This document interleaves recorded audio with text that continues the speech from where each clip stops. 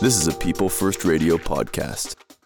Grace Martin never got to meet her grandfather, John Gaul, but she's been able to hear his voice a lot lately. That's thanks to a very big and very 80s legacy John left behind.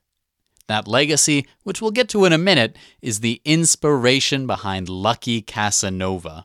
It's a one-woman show which Martin is performing at the Nanaimo Fringe Festival this week. While it's just her up on stage, the show is a family affair. Martin put it together with her mom, Allie Gaul, and the voice of John. Allie Gaul and Grace Martin met up with me this week at Black Rabbit Kitchen in Nanaimo to share the story behind the story. Your grandfather/father, John Gaul, Lucky Casanova, is the subject of your show at the Nanaimo Fringe. What about your father inspired a play? Oh, I only wish that Grace had had a chance to meet my dad. He was, in my 50 years on this planet, absolutely one of a kind. He inspired this play because a few years ago when my mom passed away, I found a Rubbermaid bin full of his things, which included cassette tapes he'd recorded of himself and sent all over the world. Many returned to sender because people don't always open their unsolicited mail. But in those tapes, it contained his philosophies, his musings on life, and the songs that he wrote. And he desperately wanted these songs to be heard, and his thoughts on the world to be heard, and to find some meaning and purpose. So I started out writing a memoir, and may still be writing that memoir 10 years from now. But along the way, sharing what I'd written with my daughter, who's a professional actor, she's kind of taken and run with it and made it into a Fringe show. And I think my dad would be so proud. So you mentioned the tapes. If you go and see the show, you'll get to hear some of the tapes. But Grace, could you give us an idea of what exactly is on these cassette tapes that your grandfather sent out into the world? Oh my goodness, there's everything on there. The songs he wrote. Each tape was around 45 minutes of his thoughts and musings on conspiracy theories, politics, on the injustices he'd suffered. But most of what he talked about was wanting people to hear and sing his songs, and talked about what it meant for him to be a writer and an artist. Yeah, one of the things we hear in this show is this idea that, like, writers write to change the world, and, you know, when they tell writers they can't write, we're going to be in trouble. What are your reflections on, like, what was it like to hear this stuff and to find out about this stuff? Maybe, Allie, did you know about these cassette tapes when they were being made? Oh, yes. Yes. My dad considered this his full-time job. He would occasionally be employed in other areas. He was a social worker. He was a used car salesman. And but most of the time, he was sitting at our kitchen table full-time, watching much music, being inspired by anyone he could see on TV, and writing to them.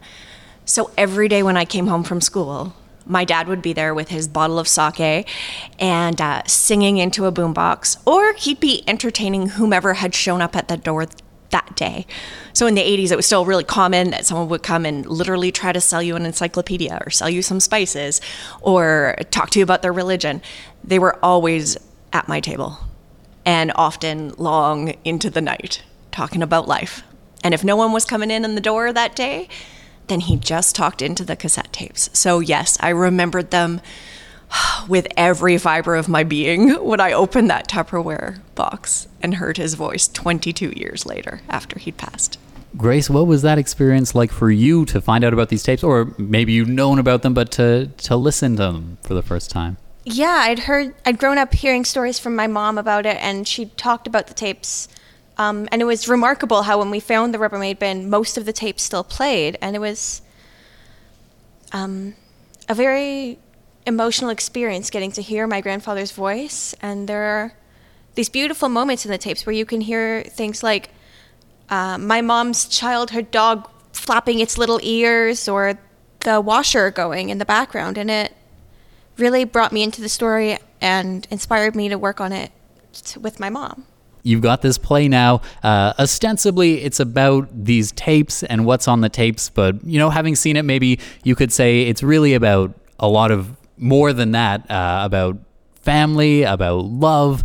Can you tell me about maybe some of the family dynamics that are in this show, Lucky Casanova? Oh, absolutely. I'm an only child, and I grew up in a house where my parents fought all the time. And ironically, they were mostly fighting about Frank Sinatra and my dad's steadfast belief to the end of his days that Frank Sinatra had stolen all of his songs. He had many other strong beliefs that he would scream and yell at the table, that my mother would refute. And so it was evidence thrown back and forth. Certainly an outsider would call them delusions.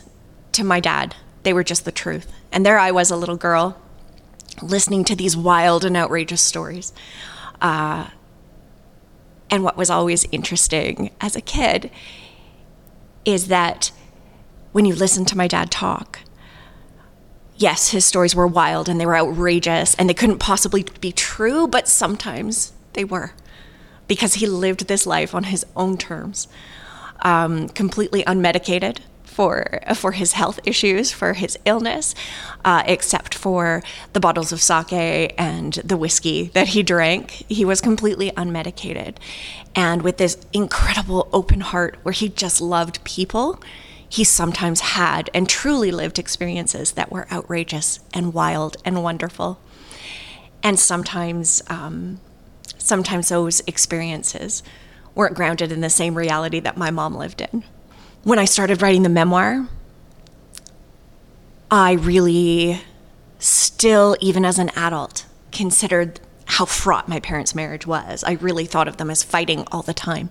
And as I looked on those letters, the memoirs, the notes that my dad had written, the things he said into those tapes, I actually came to realize very viscerally the depth of their love. So as I wrote it, and as I'm still writing it, it really is a love story between the two of them that as a little kid was so hard to see, but as an adult wows me and gives me pause that these two people loved each other so deeply that they let each other be exactly who they were and loved each other unconditionally. What is the part of that you want other people to take away from this show? What about this experience made you say, I want to share this in such a public way? That's such a good question.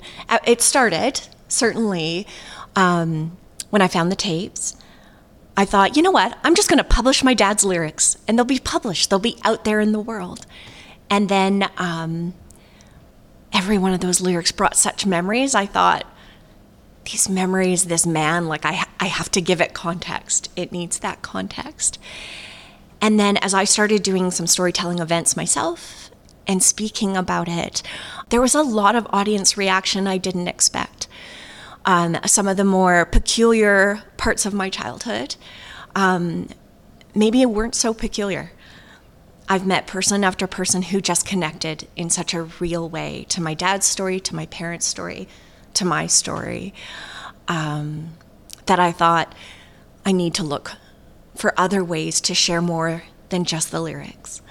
And Grace has taken that and run with it, and we've added that piece around, what does this mean to her? What does she do at 22 with this box full of memories, this heavy weight of legacy and love and stories and mental health and alcoholism and love at the heart of all of it? What does she do with that? So I've kind of just dumped it on her, and here she is. Well, I'm curious about that, Grace, from your perspective.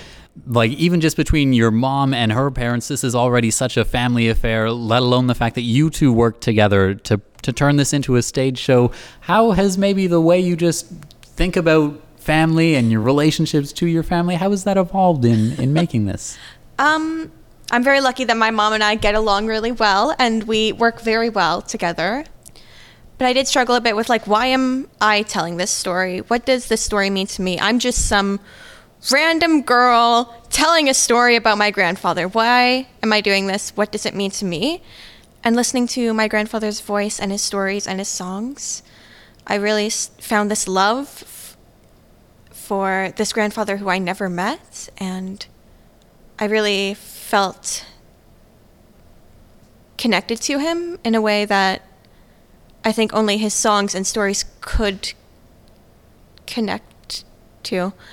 It was definitely a very emotional experience hearing my grandfather's voice and finding the best way to carry out his legacy. And it was a very interesting way to connect to someone I'd never met, but someone who I'd grown up hearing stories of. And it really, I think, kind of helped our relationship too. We have a great relationship, but getting to hear the stories of your father, I think, connected us even more. You're tuned into People First Radio. This week, we're exploring some of the personal stories behind shows at the Nanaimo Fringe. One of those belongs to John Gaul. Back in the 1980s, he would make 45-minute-long cassette tapes filled with original song lyrics, philosophy, and the odd conspiracy theory. He'd send them out in the mail to various singers and other folks all over the world. Many of those tapes were returned to sender. A few years ago, they made their way in a big Rubbermaid bin to John's daughter, Allie Gaul. Allie worked with her daughter, Grace Martin, who's an actor, to bring this family story to the stage in a show called Lucky Casanova. We're hearing a conversation I had with Allie Gaul and Grace Martin earlier this week at Black Rabbit Kitchen in Nanaimo. And there are certainly a lot of fun stories that are in this hour-long performance. So we talked off the top about the tapes, and your dad sent all of these cassette tapes off to various people, and sometimes he heard back from people, right? Yeah, he sure did. Many of the people said positive things and suggested that perhaps he shouldn't sing into the tapes, which was a very fair comment. I think anyone hearing it is going to understand that my dad was not a singer. He didn't write the music. He just wrote the lyrics, and some of the lyrics are beautiful. And he would have been the first one to tell you that. But he was not really a man to take sound advice, so he kept singing anyways, because he felt that the words alone couldn't carry the lyricism of it. Some quite famous people wrote back, and one of them was Robert Goulet, who he formed a very deep friendship with, and they talked on the phone every Friday afternoon. And I have in my possession a large collection of notes written from hotels all across North America when Robert Goulet was touring with the Fantastics and the Remount of South Pacific. Many of them I will never share. They're about Robert's life and family and divorce and, the difficulties of people writing biographies about him, and they connected as two artists and two friends. It was interesting after the show hearing you both have different maybe cultural touchstones for what Robert Goulet is in. Can you share those for folks who need a refresher on Robert Goulet? Oh, for sure. Well, for me, Robert Goulet was the voice, and this big, beautiful voice that was a crooner, sort of a competitor to Frank Sinatra, who, my dad would not approve of. But, Robert Goulet, that was the voice. So remounted all these incredible Broadway musicals, and that's what I think of him as. And for you? I Googled who Robert Goulet was, and I was excited to find out he was the singing voice of Wheezy in Toy Story 2. He's had cameos right into his last years in lots of great pop culture references that younger folks will know, but he was definitely a household name when I was growing up. But yeah, Mars Attacks, he has a great cameo in there. One of the guys who was in the show, who came to see the show, was like, I'm sure I saw him on the Love Boat. So yeah. And Fantasy Island, he's sort of a great character actor as well. But for me, he will always be the crooner of tunes that we liked in our household. Yeah, so you must have been a kid when this kind of correspondence was going on. Were you in on it at all? Did you ever, talk on the phone? Oh, absolutely. I was often the one who picked up the phone on Friday afternoon, and it was always like, well, hello, Allie. Is Mr. Johnny Gaul there? It's Robert Goulet calling. And he was such a lovely man. He'd often ask me about I heard you took up golfing this week in your school gym class. He definitely was just a gentleman in every way. And in the show, you talk about your dad didn't like the C word, and a lot of his experiences in the hospital for various different things. What have you taken away about just the medical system, maybe? Your mom was a nurse as well. Sure. From the experience with your parents. Sure. Well, and I grew up as a little girl, having many, many surgeries in the hospital. And I share one story, one of my earliest memories, actually, of being in the hospital and sneaking out to see my mom nursing on a ward and seeing my dad in the cardiac care unit.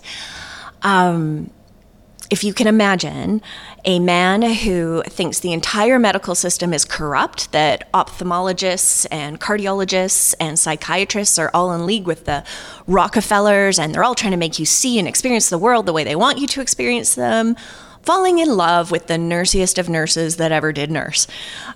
You can imagine how fraught the relationship was.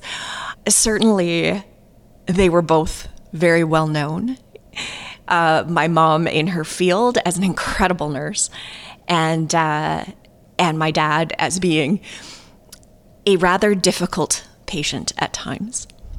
And then myself as a little kid that knew the hospital hallways better than the hallways of her elementary school. We had many people who knew us in the medical system, and I absolutely resisted that as a field whatsoever.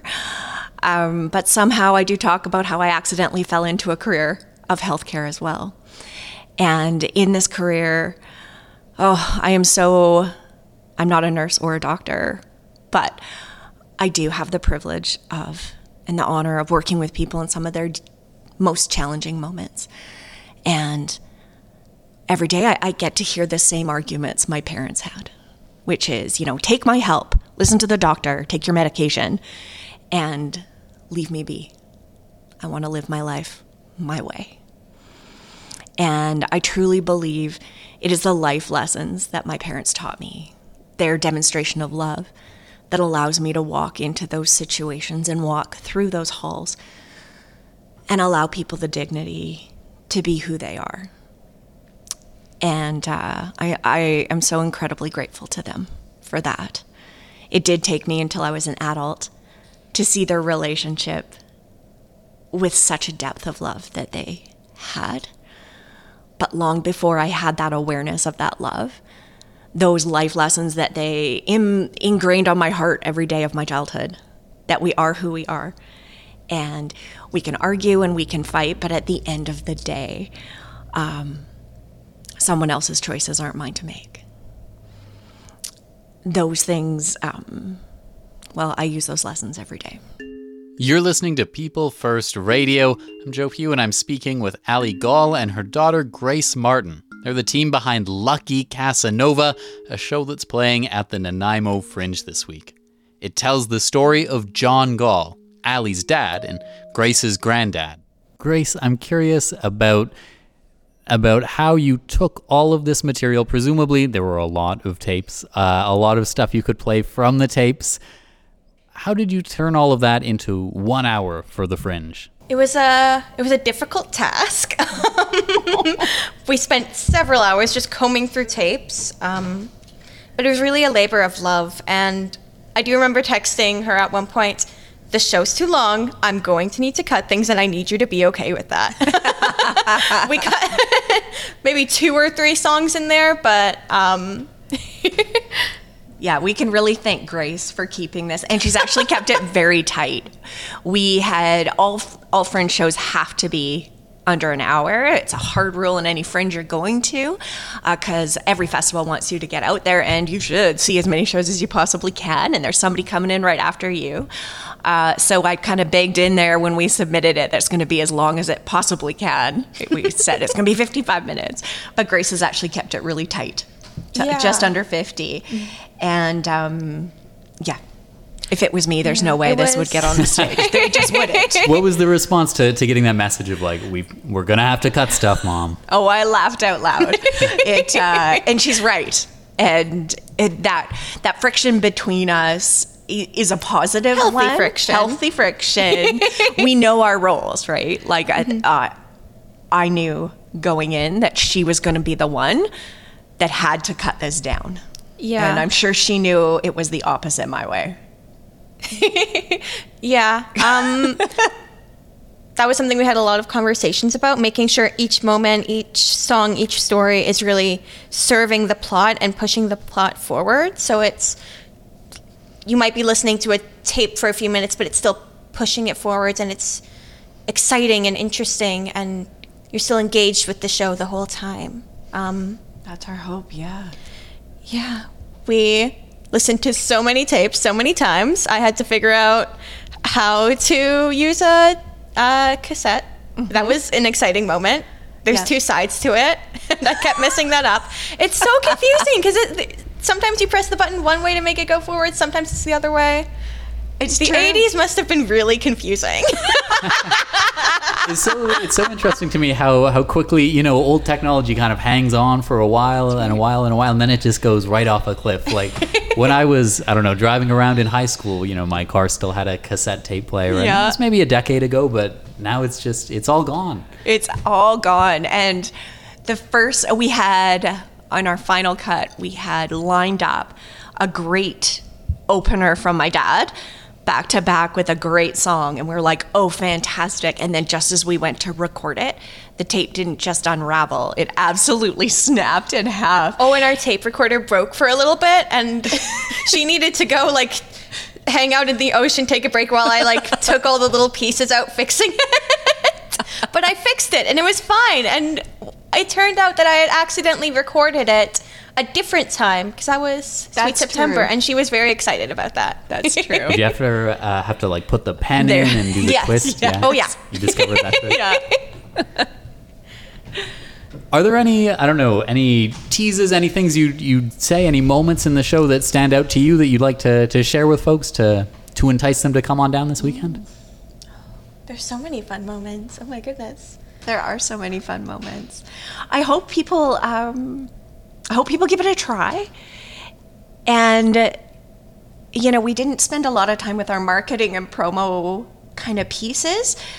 I think if we did this again, we'd want to highlight that there's some real levity to this show.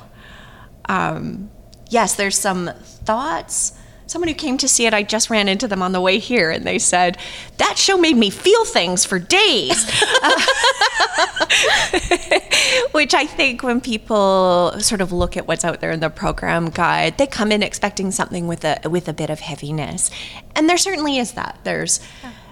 Family's a big thing. The Rubbermaid bin is really heavy, genuinely. Also literally. But I hope that people see that there's some lightness and humor. My dad was hysterically funny. Yeah, there's some real fun in this show and some lightness and some really funny moments. There's a moment with the dictionary where if you want a new last name, sit in the front. It's such a riot every time. It's this little game we used to play when I was growing up. It's so much fun.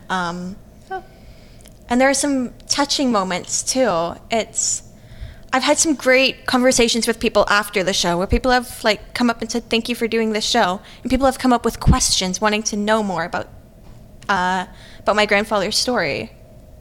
And I love that. I don't think we expected that. The Fringe Festival is so fun. Every Fringe we've been to in different cities.